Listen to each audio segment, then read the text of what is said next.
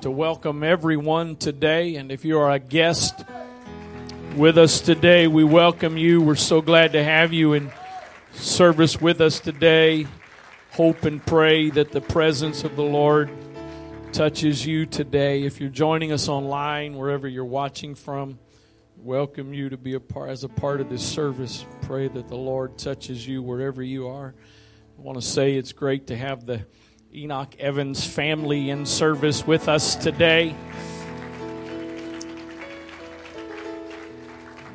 Living in Georgia for a number of years now, and they're up here. They also are up here with Dylan and his fiancee, Charity. We welcome them. Praise God. Amen. Praise God. Esther chapter 4. Begin reading with verse number 1.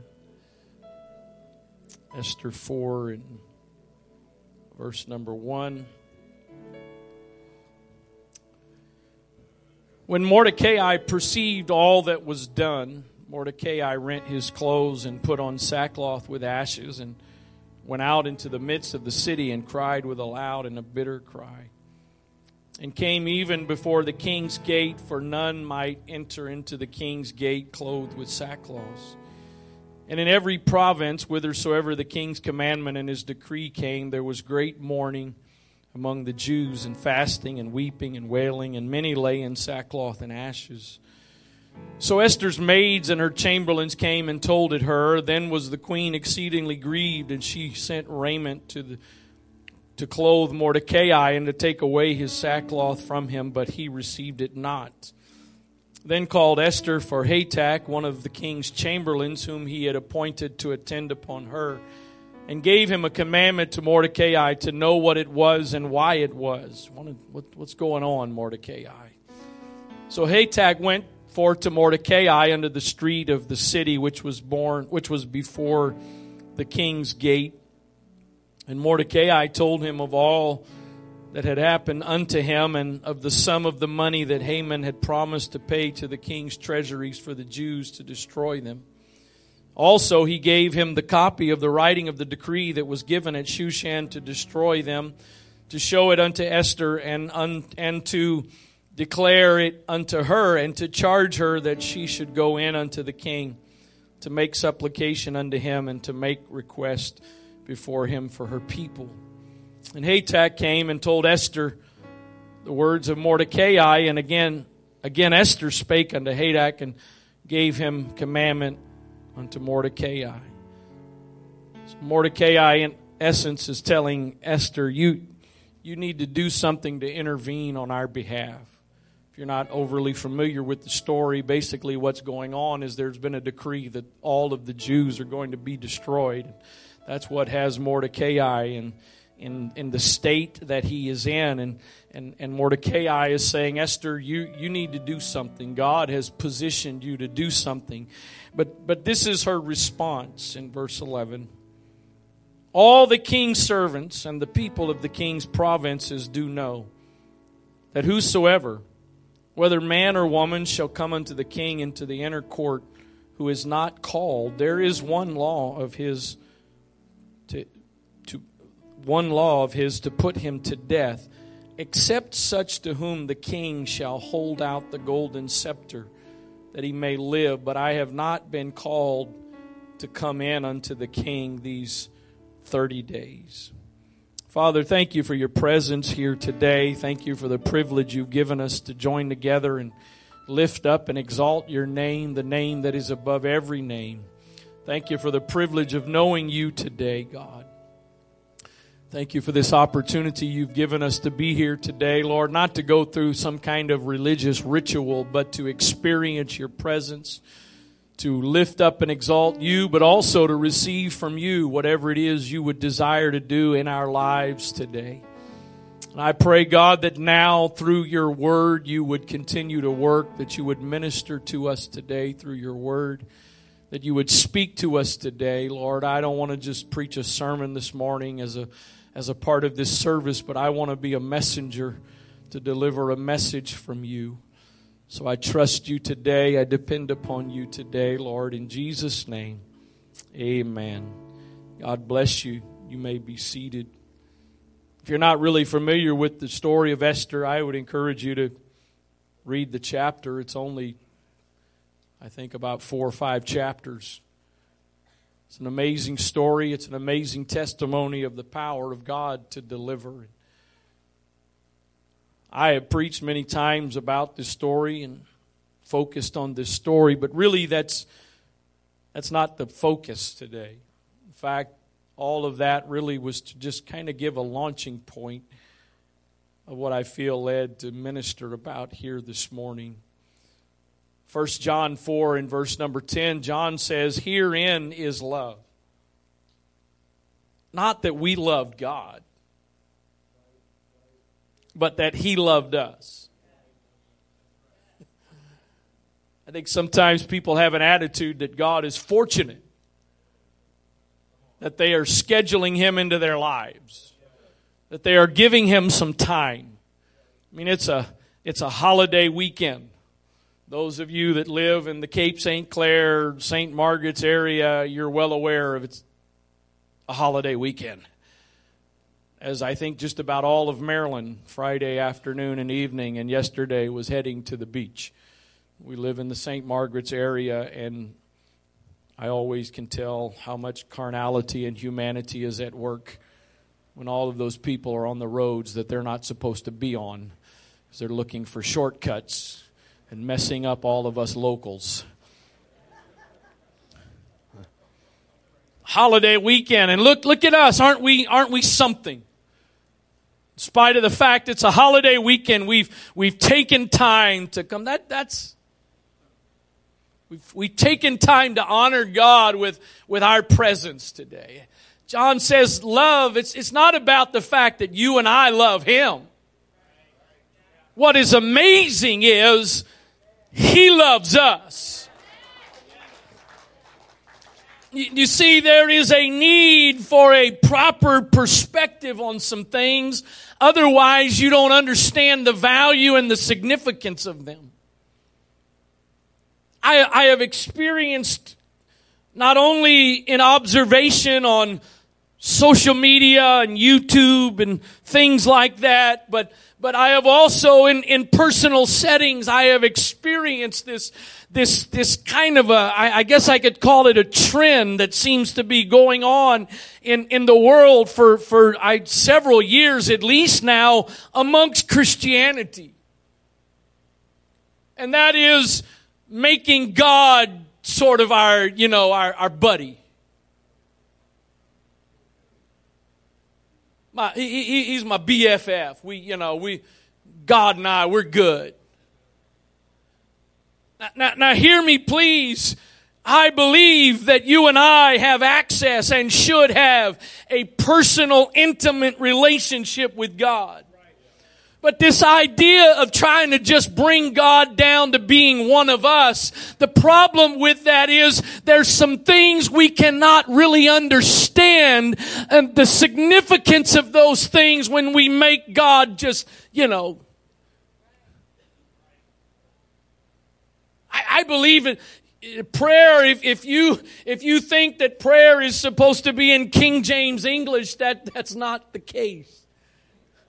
You don't have to use these and thous and blesseth and curseth and all those other things when you pray. That you can pray in just language that you're comfortable with.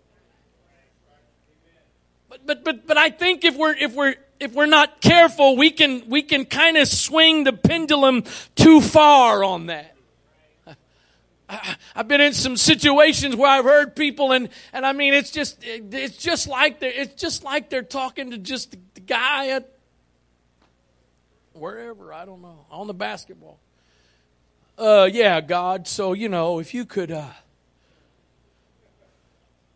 God, yeah, if people are lost, God, so yeah, you can kind of help them out, that'd be good.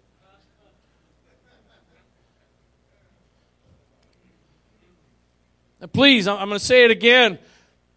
you and I should have. This book is all about you and I having a personal, intimate relationship with God. But at the same time, if we're not careful, we can reduce him to one of us, that he becomes so common to us that there are some things that we miss the significance of them. Esther is in the position that God has intentionally put her in because God knew what was coming. Let me just pause for a moment and tell you, there is not one single thing going on in your world individually today that God was not aware of it before it ever happened and already has it worked out. You may not see how, you may not know how, you may not know when, but before it ever got to you, God already knew about it and figured it all out. You read the story of Esther and you read how Esther ended up in the king's palace and how Esther became the queen. It all seems like coincidence, but it really wasn't. God was behind it all, orchestrating all of it to get Esther to the palace at the right time for these circumstances. Mordecai believes that, even though Esther seems to be struggling with it. So Mordecai says, Esther, you've got to go before the king. You're the only one that can do it. You've got to go and appeal to the king that he's got to overturn this decree that's been given. But Esther, the queen, besides the king, I would think the queen would be the second most important person out of anybody. This isn't just one of the king's advisors. This isn't just the king's right-hand man. This is the queen. And the queen says, you tell Mordecai, nobody can just come before the king uninvited. You take your life into your own hands when you initiate going to see the king. If the queen felt that way, I wonder what everybody else felt. If she knew I don't just flippantly show up to see the king, he may hold out his scepter, and that means it's okay. But you catch him on the wrong day, he may not put out the scepter. And that's not just oh, my bad. You lose your life. Adam Clark says this about this idea. He says, we have already seen that the Persian sovereigns affected the highest degree of majesty, even to the assuming of divine honors. No man nor woman dared to appear unveiled before them without hazarding their lives. Into the inner chamber of the harem no person ever entered but the king and the woman he had chosen to call thither. None even of his courtiers or ministers dared to appear there, nor the most beloved of his concubines, except led there by himself or ordered to come to him. Jameson, Fawcett, and Brown says this on this idea: whosoever, whether man or woman, shall come unto the king into the inner court, who is not called. The Persian kings surrounded themselves with an almost impassable circle of forms. The law alluded to was first enacted by Deioces, king of Media, and afterward, when the empires were united, adopted by the Persians, that all business should be transacted and petitions transmitted to the king through his ministers. And although the restriction was not intended, of course, to apply to the queen, yet from the strict and inflexible character of the Persian laws and the extreme desire to exalt the majesty of the sovereign, even his favorite wife had not the privilege of entry except by special favor and indulgence. Esther was suffering from the severity of this law, and as from not being admitted for a whole month to the king's presence, she had reason to fear that the royal affections had been alienated from her.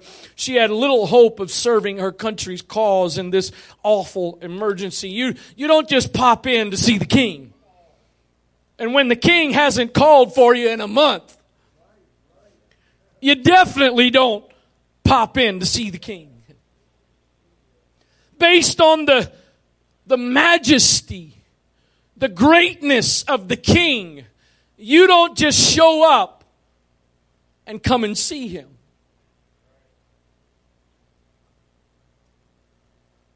You don't just pop in. Anybody got any friends or family members you're comfortable just popping in on them? Anybody? I'm going to pray for a bunch of you. Because if you don't have people you can just pop in on, you're missing out. I go to my parents' house, I don't even call. If the door's locked, it's got a keypad, I know the code. I just walk in. I expect my kids to do the ones that don't live there anymore. I expect them to do the same thing. I got some friends that I would be comfortable just popping in on. They might not be comfortable with me popping in, but hold on a minute. You got to stay out there for a couple minutes. We got to throw everything in the closet real quick. You don't just show up to see the king, even if you're the king's wife. Listen to what David said in Psalms 111 in verse number 10. The fear of the Lord is the beginning of wisdom. A good understanding have all they that do his commandments. His praise endureth forever. The complete Jewish Bible says it this way: the first and foremost point of wisdom is the fear of Adonai. All those living by it gain good common sense. His praise stands forever. Boy, does our world need some good common sense. Most of the issues in our world today could be dealt with a little bit of good common sense. Love your neighbor as yourself. That's just good common sense.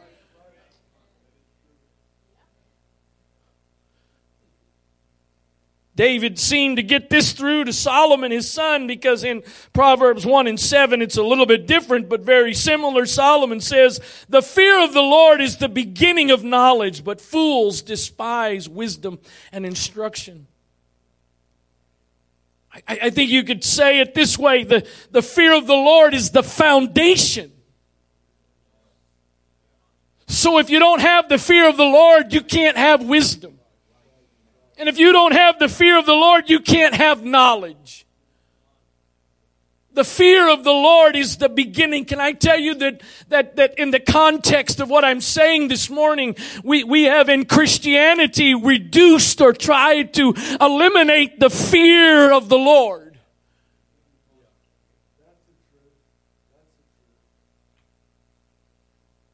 God just, he's my buddy. Yeah, I get he'll never leave you. I get all those things. I know all those things. But there's still a need. And the word fear here, it's not about being afraid. I don't know what I have never been the most daring of people. When I was in my teen years and at least into my 20s, I would ride just about any roller coaster. And I don't like heights in and of themselves, but I wouldn't hesitate on a roller coaster. I don't know when the last time I've been on one, and I'm not sure if I will ever be on one again. I've seen too many videos on social media of that thing getting stuck at the top of the 785-foot hill and everybody having to climb down. Nope.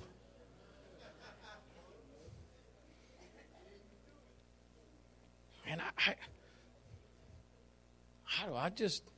We were in Niagara Falls for part of our trip this past week, and we rode the Maid of the Mist boats, and they take you up into the falls. But to get there, you go out on this kind of a bridge thing and down an elevator. And I got about halfway. It's probably from about here to the back wall from the bridge part of it. Man, I got about halfway out on there and got to looking down and thinking about where I was, and this ain't good. Then we went up into the tower there on the Canadian side, which in comparison to a lot of other buildings and towers, it's not very tall. And I'm telling you what, the last several, I was in the back. They'd had glass, and the rest of the family was in front. I was in the back like this. If you can't see me in the back, my eyes are closed. I'm telling you what, the last couple of seconds, my heart started picking up speed, and everybody else was having a good time. That's not the fear here.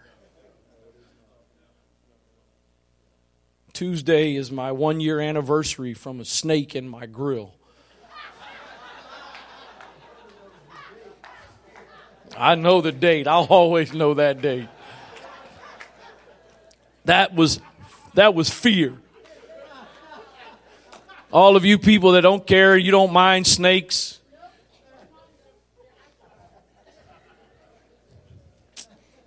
You need prayer. That's not what this is talking about here. It's not talking about the terror, scared of the Lord. In fact, the word in the Hebrew basically means this. It is reverence. Now, I will tell you, if you were to read, in fact, I'll give you the whole definition here of the word fear. It's fear, it's terror, it's fearing, it's fear, terror. It is awesome or terrifying thing. But with regards to God, it is respect, reverence. It is awe. It's awe. It's a reverence of how big He is. It's a reverence of how amazing He is. It's a reverence of His holiness.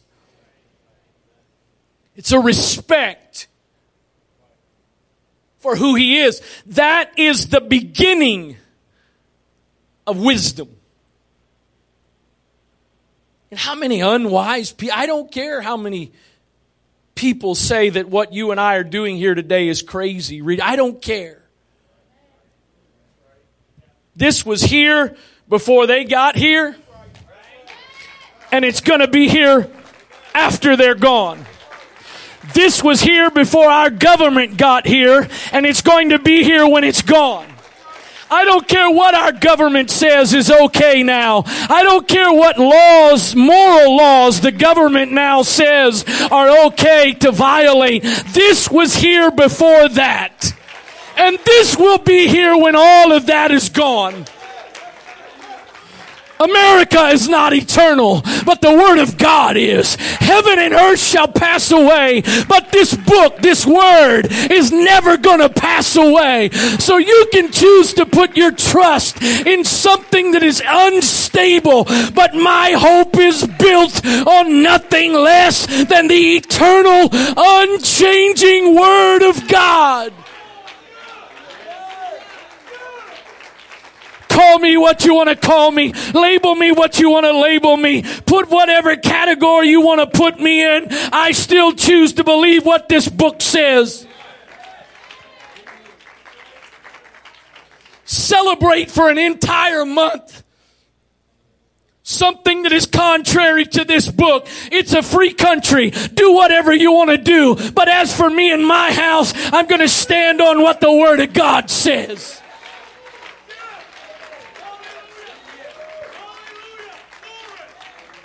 You know, oh boy. Stay with the notes, stay with the notes, stay with the notes. It kind of hit me the other day. Do you know the things we promote to celebrate with pride?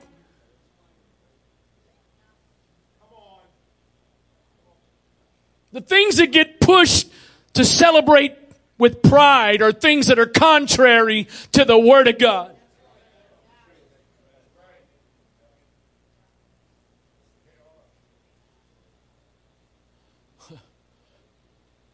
Don't go around celebrating with pride what is the principles of this book.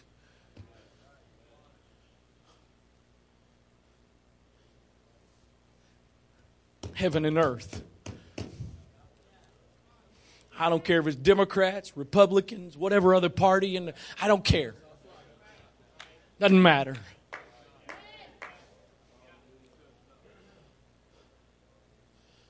As for me and my house, the fear of the Lord, the reverence and respect of God. Blows my mind the mess this world is in by rejecting this book, and we still get it pushed down our throat to reject this book. Where's that gotten you? How has that helped you? The fear of the Lord is the only place to have wisdom from. It's the only starting point if you want wisdom. The fear of the Lord, according to Jamieson, Fawcett, and Brown says this, the fear of the Lord is the beginning of wisdom. The short-sighted wisdom of this world regards the fear of God as a secondary consideration. And selfish gains and honors are the primary object of life. Wow, wow, wow. Is that not such a sobering description of our world? It's all about me. It's all about my happiness. It doesn't matter how it affects others. It doesn't matter the pain and the heartache it causes others. It's just about pleasing me.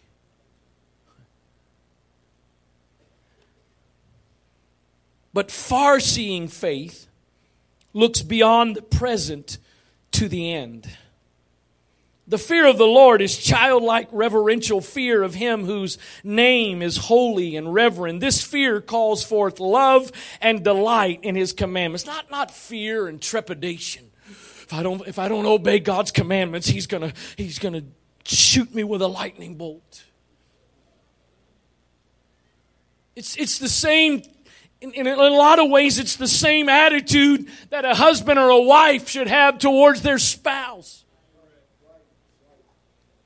I don't live in fear that my wife is going to do something to hurt me if I don't please her.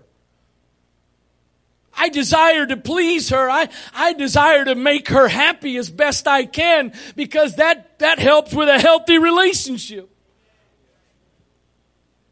I'm not trying to avoid God frying me.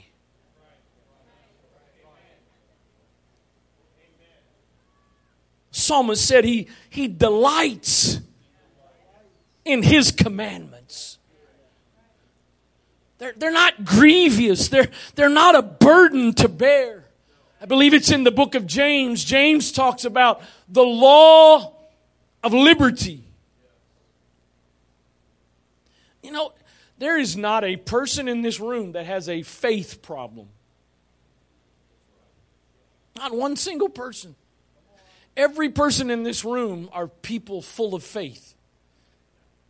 The question is where your faith is, what it's being put in. I don't see Sister Tyler unless I'm missing her. Hopefully she's watching. Sister Tyler this morning, probably tonight as well, be a bunch of vacation-inspired preaching. It just, all of you law-abiding citizens on the highway, God bless you. All of you that set the cruise control exactly where the speed limit is, you are my heroes. But I don't want to be like you. And it dawned on me several times this last week as I'm driving down the highway how much faith I have in Waze.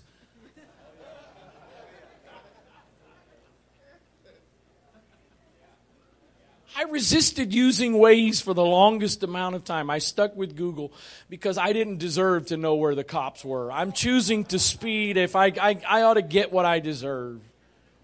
But I crossed over. The bottom line is, I am trusting that drivers ahead of me are doing their job. let me know where the cops are. We don't have faith problems. No, the end of the story is not a ticket. I've been clean for 7 years now.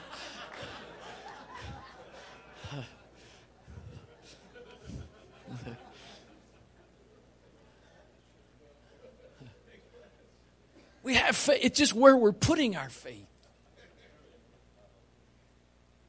You go drive across the bridge. Most of you got to drive across the bridge to get home. You got faith. Why in the world can we have faith in all of that stuff? And we can't have faith in the one that created all of this? To trust that He's got my world in His hands? So this isn't about fear in the sense of terror, but it's about a respect and a reverence of who He is, and the fact that I want to live according to His laws, because I didn't finish my point. James says that it's the law of liberty.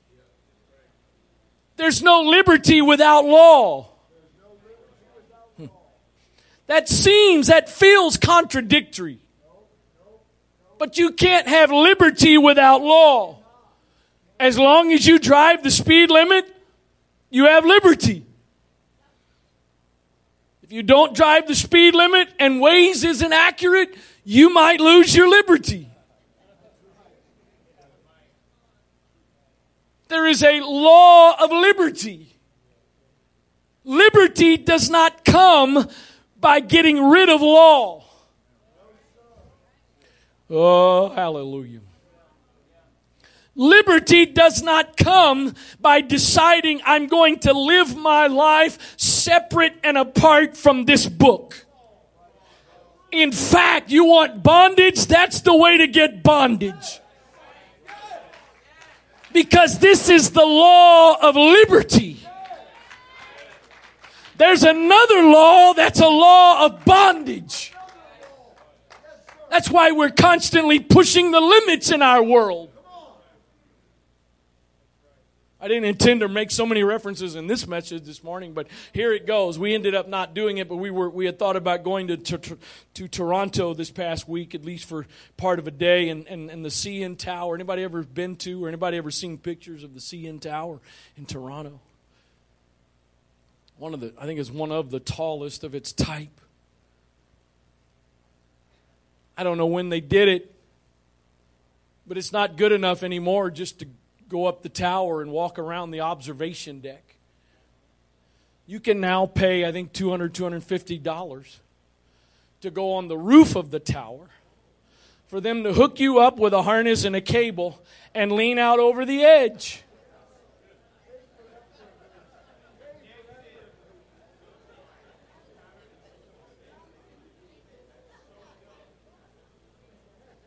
I'm trying to be very careful what I'm about to say next, because one of my sons-in-law said he would do it, and one of my sons said he would do it. I thought I raised smarter sons than that. I didn't raise my son-in-law. It's not good enough. We got to go up. We got to push the limits. There's a law of liberty. And that law of liberty is living within the confines of this book. Oh, hallelujah. Stay with me. It gets a little better. It does. Job said it this way, or not, actually it wasn't Job. It was one of Job's friends that said this in Job 37 and 22. He says, fair weather cometh out of the north. With God is terrible majesty. Great majesty. The word terrible there is the root word of the word fear of the Lord. So where David says the fear of the Lord is the beginning of wisdom, that's the root. The word terrible is a root word of that. Majesty is grandeur. It is an imposing form and appearance. According to Oxford Dictionary, it is impressive stateliness, dignity, or beauty. You and I come and go freely in the presence of God. In the Old Testament, when there was the tabernacle and God didn't dwell in people yet the way He now dwells in us. And there was that tabernacle that was the focal point of God's presence. And inside of that tabernacle there was the outer court, there was the holy place, and there was the Holy of Holies. And the ultimate place you wanted to get to was that Holy of Holies, because that's where the presence of God was. But to get there, when you came in from the outside and you entered that outer court, the first thing that you encountered was the term is losing my blank, the laver of water, brazen laver of water. This place where the first thing you did was you washed. Then after that there was an altar for sacrifice. To get to the presence of God, that was a part of the process. Because if you tried to get into where the presence of God was without going through the proper process, you would die. How many of y'all would be here this morning if you knew that if you did not go through the proper process to come, you might die here? I kind of have a feeling the building would be a little more empty than it is, Brother Tony. Yeah, I'll watch online.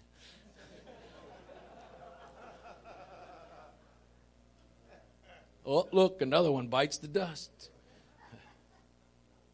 In fact, it was such a place of reverence that only one person went. One time a year. The Bible tells us that when Jesus died, that after Jesus' death, the veil of the temple was rent. It was torn in two. I believe part of the symbolism of that was the fact that God was sending a message. That now, getting to the place of my presence, everybody is welcome. It's not just for one person anymore. Anybody can come. But here's the problem. The fact that He made it accessible did not mean that He overthrew the process. So now people show up in church on Sunday morning having committed adultery or fornication the night before and just do their little praise and worship thing because they don't have a God that they fear. Maybe before I die, I'll get to preach fun holiday weekend messages. Drinking and drugging on Saturday night, and you walk into church on Sunday morning and oh boy, I better...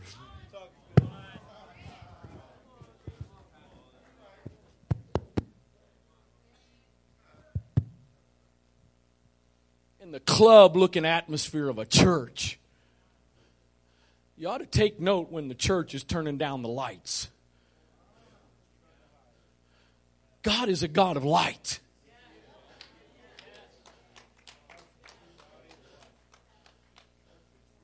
So we come in and just as I am. Yes, that's one of the old ones. Just as I am without. Yeah, absolutely. I can't. How else do I come to God but just as I am? I don't get right to come to God. I don't get everything in order to come to God. I don't get everything in my God. I messed up the tape.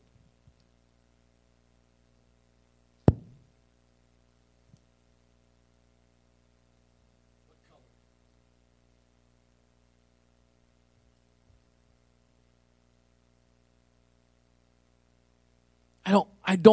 I don't, and I can't earn my salvation. Impossible. Which one is this, Brother Andrew? Solo. Impossible. I don't get right to come to God. I come to God to get right. But I also don't come to God with this arrogant attitude that says, you just got to take me as I am. I'm coming just as I am, but I'm coming just as I am with some faith and confidence in the power of your blood, in the sacrifice on Calvary, that I may come just as I am, but I don't have to stay just as I am, that your grace and your mercy is going to transform me. Terrible majesty.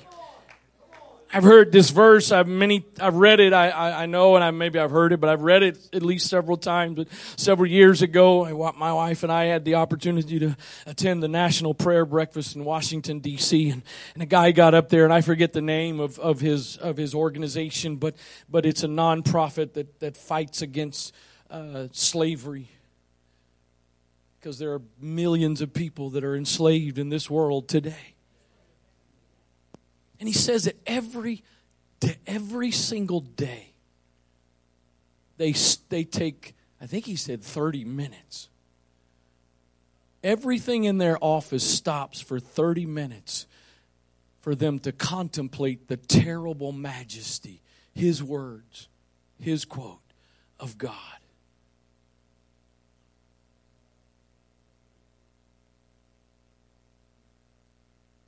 The reverence and the respect of the Lord is where life starts. I didn't plan to use so many things from this past week so quickly. We ended up going to Rochester, New York for a couple of days. Didn't really know much about Rochester, but wanted to tack on a couple more days. And in the course of it, discovered a couple of days before going there that Rochester, New York is the home of Kodak. Kodak film. Kodak, whatever. George Eastman was the founder of Kodak. And there's a museum. It's now a museum for Kodak. But it was actually his house. And I guess you could classify it as a mansion. I don't know what a mansion exactly is, but it was a mansion. Massive house. It had, I think it's called the conservatory, Conservatory. Inside the house, it's almost as big as this platform.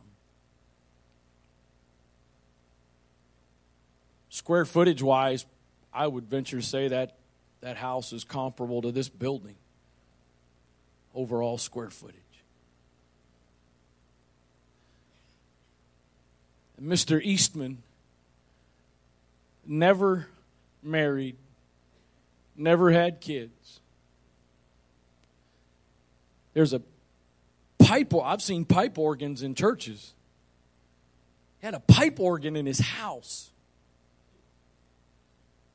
And it would turn on automatically in the mornings, so that when he got up in the mornings, the house wouldn't be quiet and silent.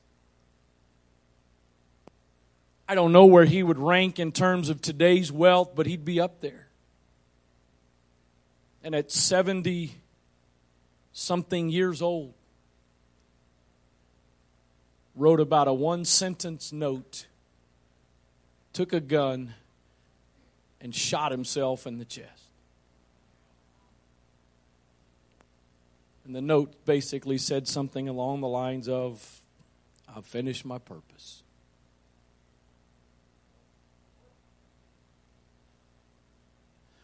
There's people sitting here this morning that you think if you could just get a raise, you'd be happy. Some of you sitting here, if you could just move to a nicer neighborhood, you'd be happy. You could just drive a better car, you'd finally be. If you could go on the choice vacation you want, you'd finally be happy. No, what you would find is no matter how many toys and no matter how much wealth you accumulate, all of it starts with a reverence and a respect for God. Outside of that, there is no life. No life. So let me try to bring this home here. You tell Mordecai, I can't just go in unannounced. I could lose my life. Forget the fact all of you are about to lose yours. I might lose my life because you don't enter into the presence of the King without an invitation.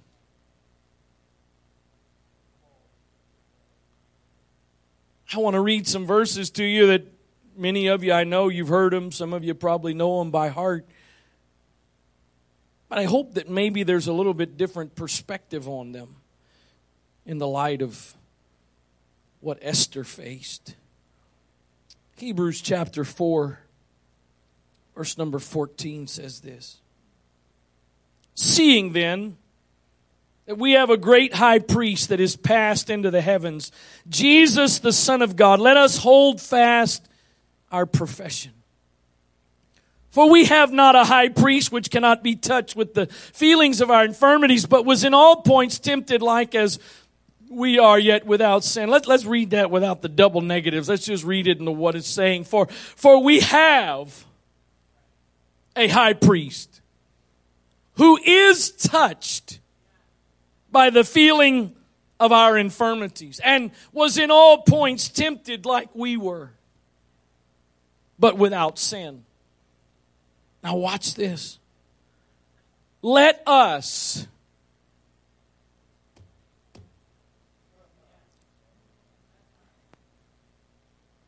without the fear of the Lord, you lose some of the significance of this verse.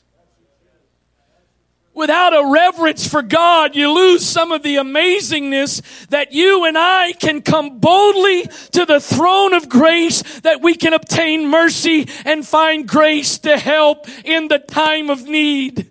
The Amplified says it this way: let us then fearlessly and confidently and boldly draw near to the throne of grace, the throne of God's unmerited favor to us sinners, that we may receive mercy for our failures and find grace to help in good time for every need, appropriate help, and well time coming just when we need it. The very context of the place that Esther says, I'm not going in there unannounced because I could lose my life. You and I have now been given access to come boldly before the throne of grace and to get help with whatever it is we have need of. If it's forgiveness of sins, there's help there. If it's deliverance from addiction, there's help there. If there's salvation you need, there's help there. And you can come boldly before the throne, not just because God's your best buddy, but because of everything that was done to provide that access.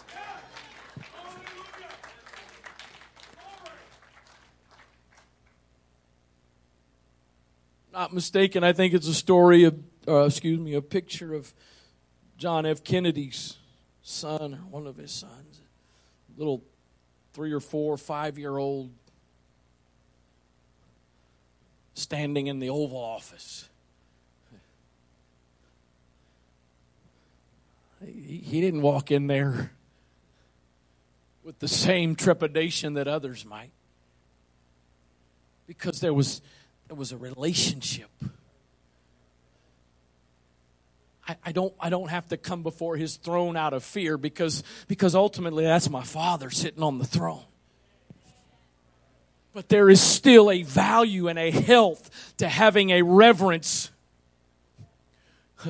That I'm not just coming to hang out and chill with my best friend. I am entering into where terrible majesty is.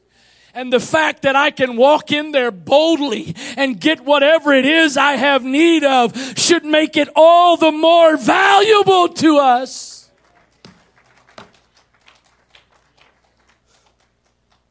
Too many people, church and God, is a take it or leave it thing.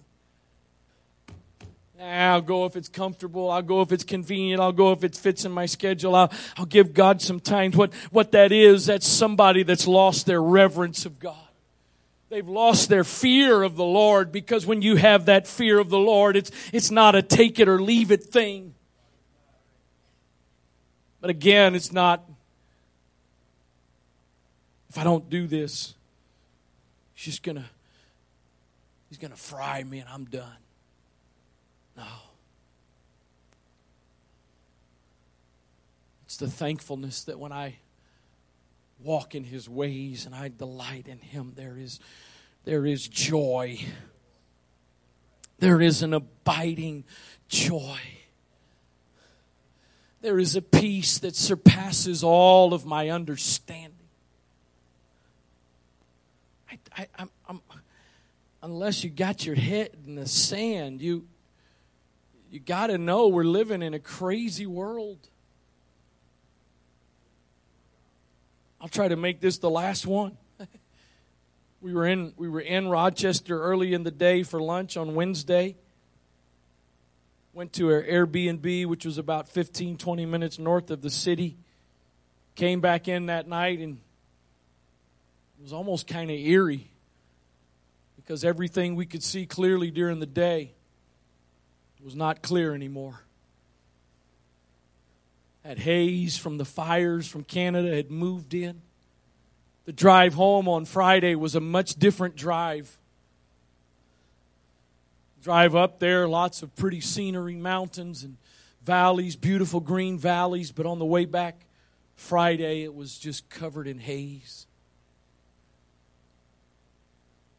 Anybody missed the news of what happened about 15 minutes from here last night?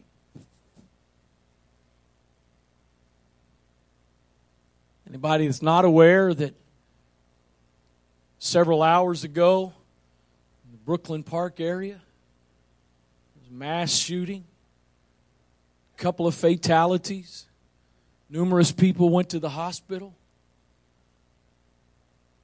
It's not thousands of miles away, folks. That's not on the other side of the country. If you're not familiar with this area, get on the road right in front of this church. Start driving. You drive right into Brooklyn Park. You see, here's the deal.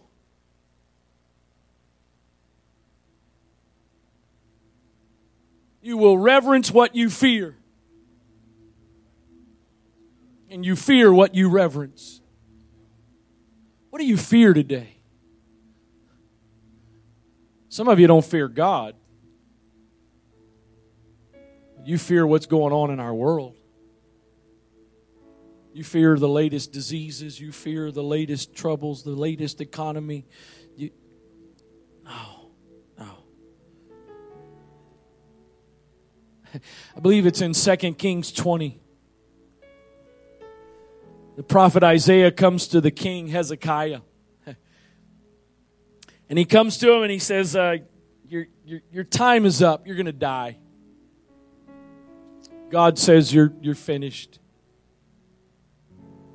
And Hezekiah responds and pleads with God, pleads with Isaiah for more time. And so God responds through Isaiah and says to Hezekiah, I'm going to give you 15 more years.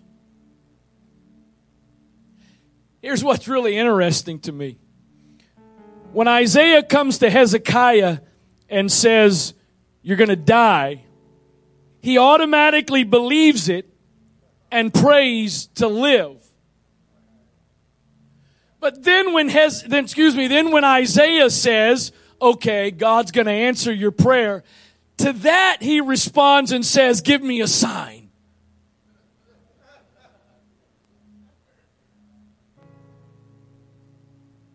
So you're given this word of doom and gloom and you believe it. But now you're told something positive and you say, prove it. That's really a lot like us.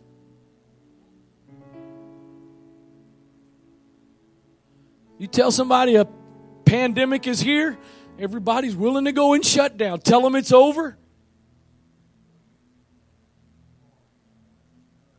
Prove it. What are you reverencing today? Because here's the problem. when you're reverencing something other than God, that fear is a different fear. That fear is a fear that causes anxiety. It is a fear that causes you to be afraid. It is a fear that leads to terror. It's a fear that disturbs your peace. The fear of the Lord gives you peace. Oh, Jesus. I was really hoping to somehow finish this off in an upbeat way with the songs this morning, but it's not working.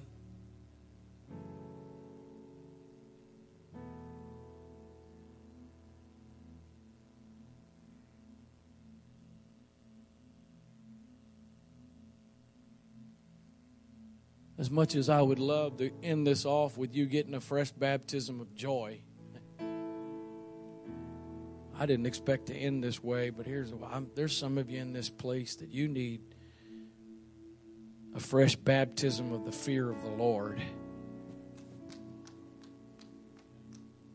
Again, that not to lead to, I wouldn't trade my life for anything.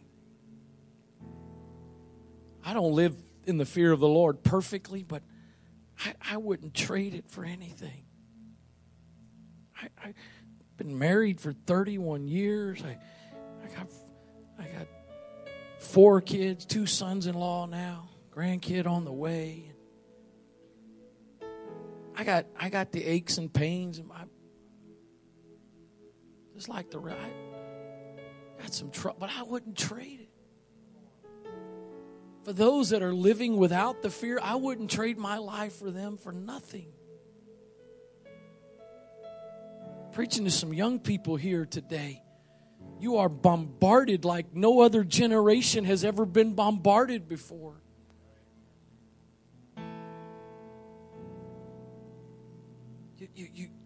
Social media is sending messages. You're going to school and schools are telling you.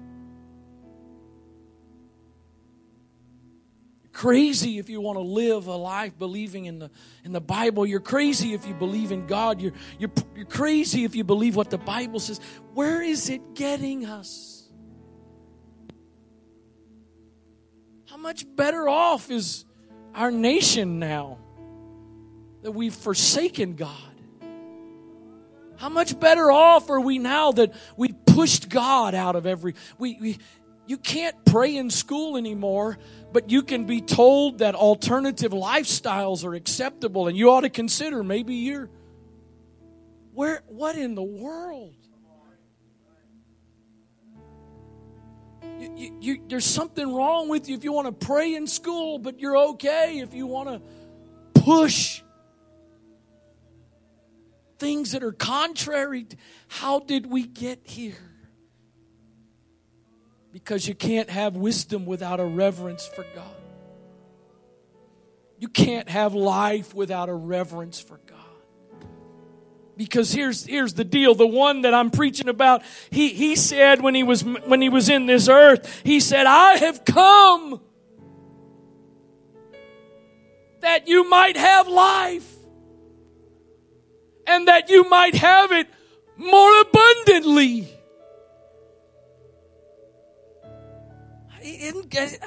This fear and reverence is not so that you can live some boring, depressing lifestyle. It's so that you can have life, and life that is more abundant. I'm free. Praise the Lord, I'm free. I'm no longer bound. There's no chains holding me. It's such a blessing. My soul is resting. Praise the Lord. I know this to the natural mind, this sounds crazy, but I'm resting in the fear of the Lord. I'm resting in the fear, the reverence of the Lord. Because it's that same reverence and fear that causes me to have confidence. He's got everything in control. He's got everything in control.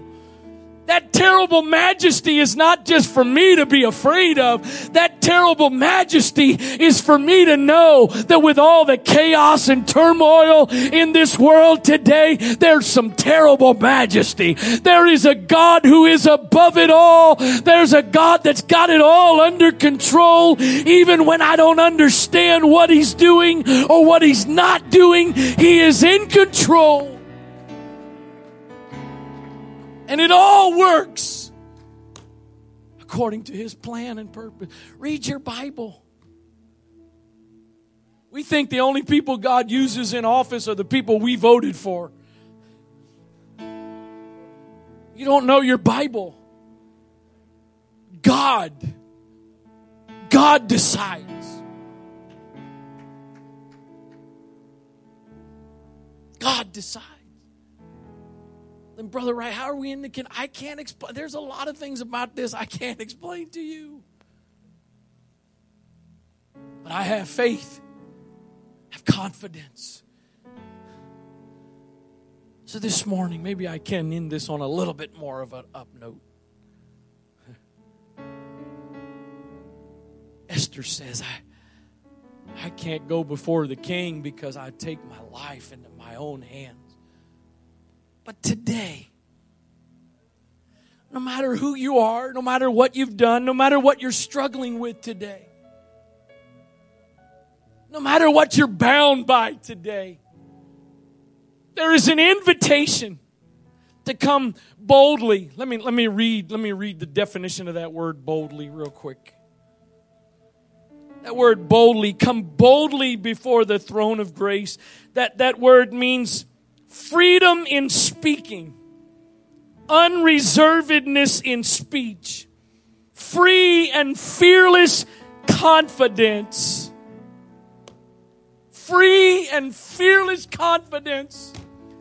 That when I come before the throne of grace, I'm not coming before the throne of grace afraid that He's going to execute judgment, but I'm coming before the throne of grace. Yes, I am reverencing the one on the throne, but I'm also coming to one who is going to give me what I need. If it's grace I need, He's going to give me grace. If it's mercy I need, He's going to give me mercy. Whatever help I need, I, unlike Esther, can come boldly before the King of Kings.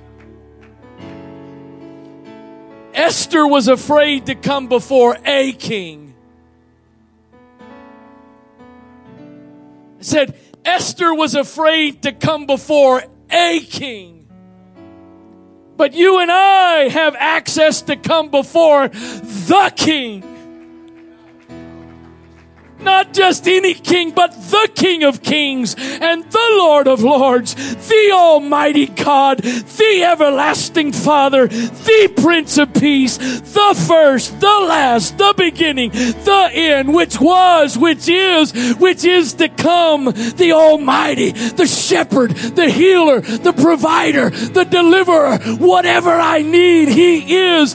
That's the one I can come with reverence and respect before and get whatever I need.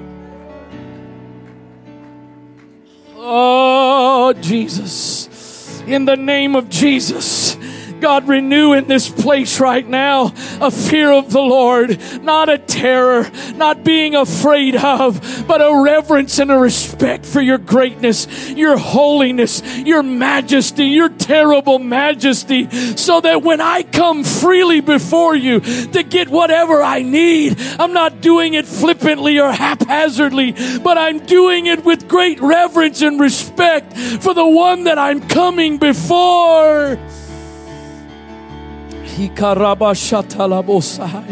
Come on, whatever way it is that the Lord is talking to you right now, whatever it is and whatever specifically He's dealing with you about right now in this message, would you just respond to Him? You can do that right where you are. Others have come to this altar if that's what you want to do, however you want to do it. But I invite you to come boldly today. I invite you to come boldly, reverencing Him for who He is, but with a greater appreciation for the access that you have. What an amazing thing it is that you and I can come before the throne of grace without fear. Esther came with fear.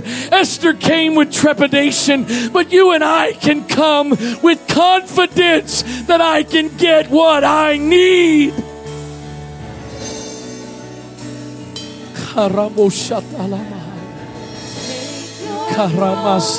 Holy One, you're the only one found worthy. In the name of Jesus, The only one found worthy. I pray that you would give somebody grace and strength today. Take your No matter what the world is saying, no matter what the world is promoting, Jesus, you're they would choose God. only one found worthy. Choose to live in the fear of you and your word. Only one found worthy. The only way to have true life.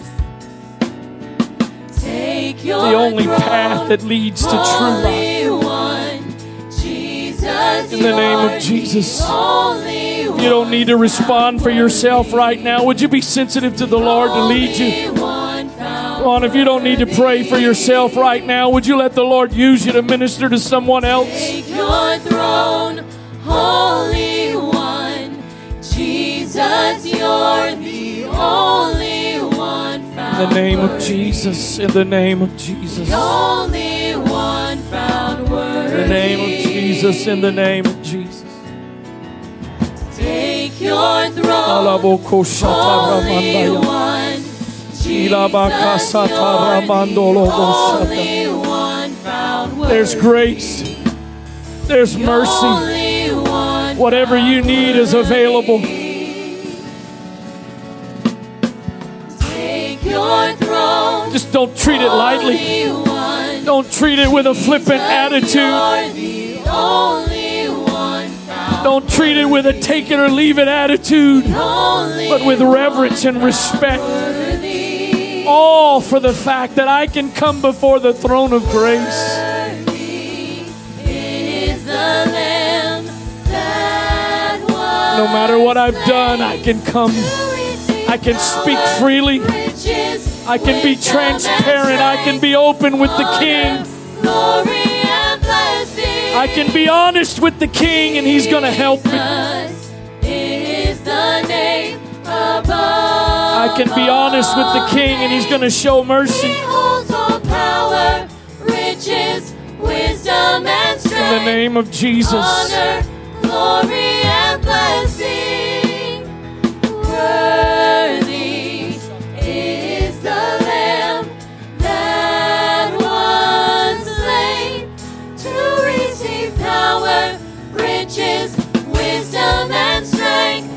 Honor, glory, In the name of Jesus. Yes, Lord. Yes, Lord. Yes, Lord. Is the name above all names. He holds all power, riches, Oh, yes. wisdom, and strength. Honor, glory, and blessing. Oh, hallelujah. Worthy. Is Oh, the you're Lamb worthy, Lord. that was slain Hallelujah. to receive power, Hallelujah. riches, wisdom, and strength, honor, glory, and blessing. In the name of Jesus. In the name of Jesus. Is the In the name of Jesus. In the name of all names. He holds all power, Hallelujah. riches, wisdom, and strength, honor, glory, and blessing. Hallelujah. Take your throne, Holy One. Jesus, Hallelujah. you're the only one. In the name found of worthy. Jesus. In the name of The Jesus. only one found worthy. Hallelujah. Take your throne, Holy One. Jesus, In the name of you're Jesus. the only one found worthy. The only one found worthy. Take your throne, Holy One. Jesus,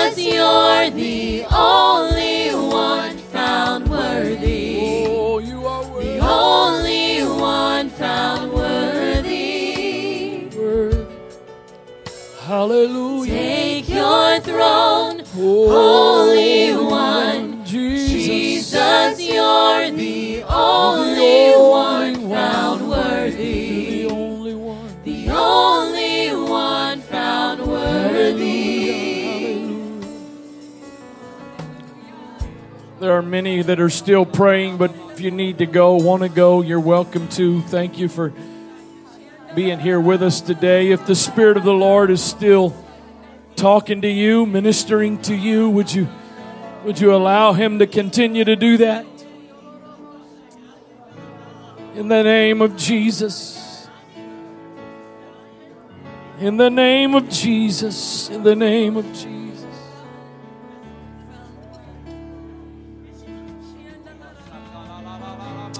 Hallelujah.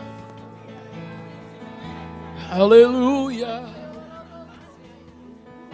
In Jesus' name.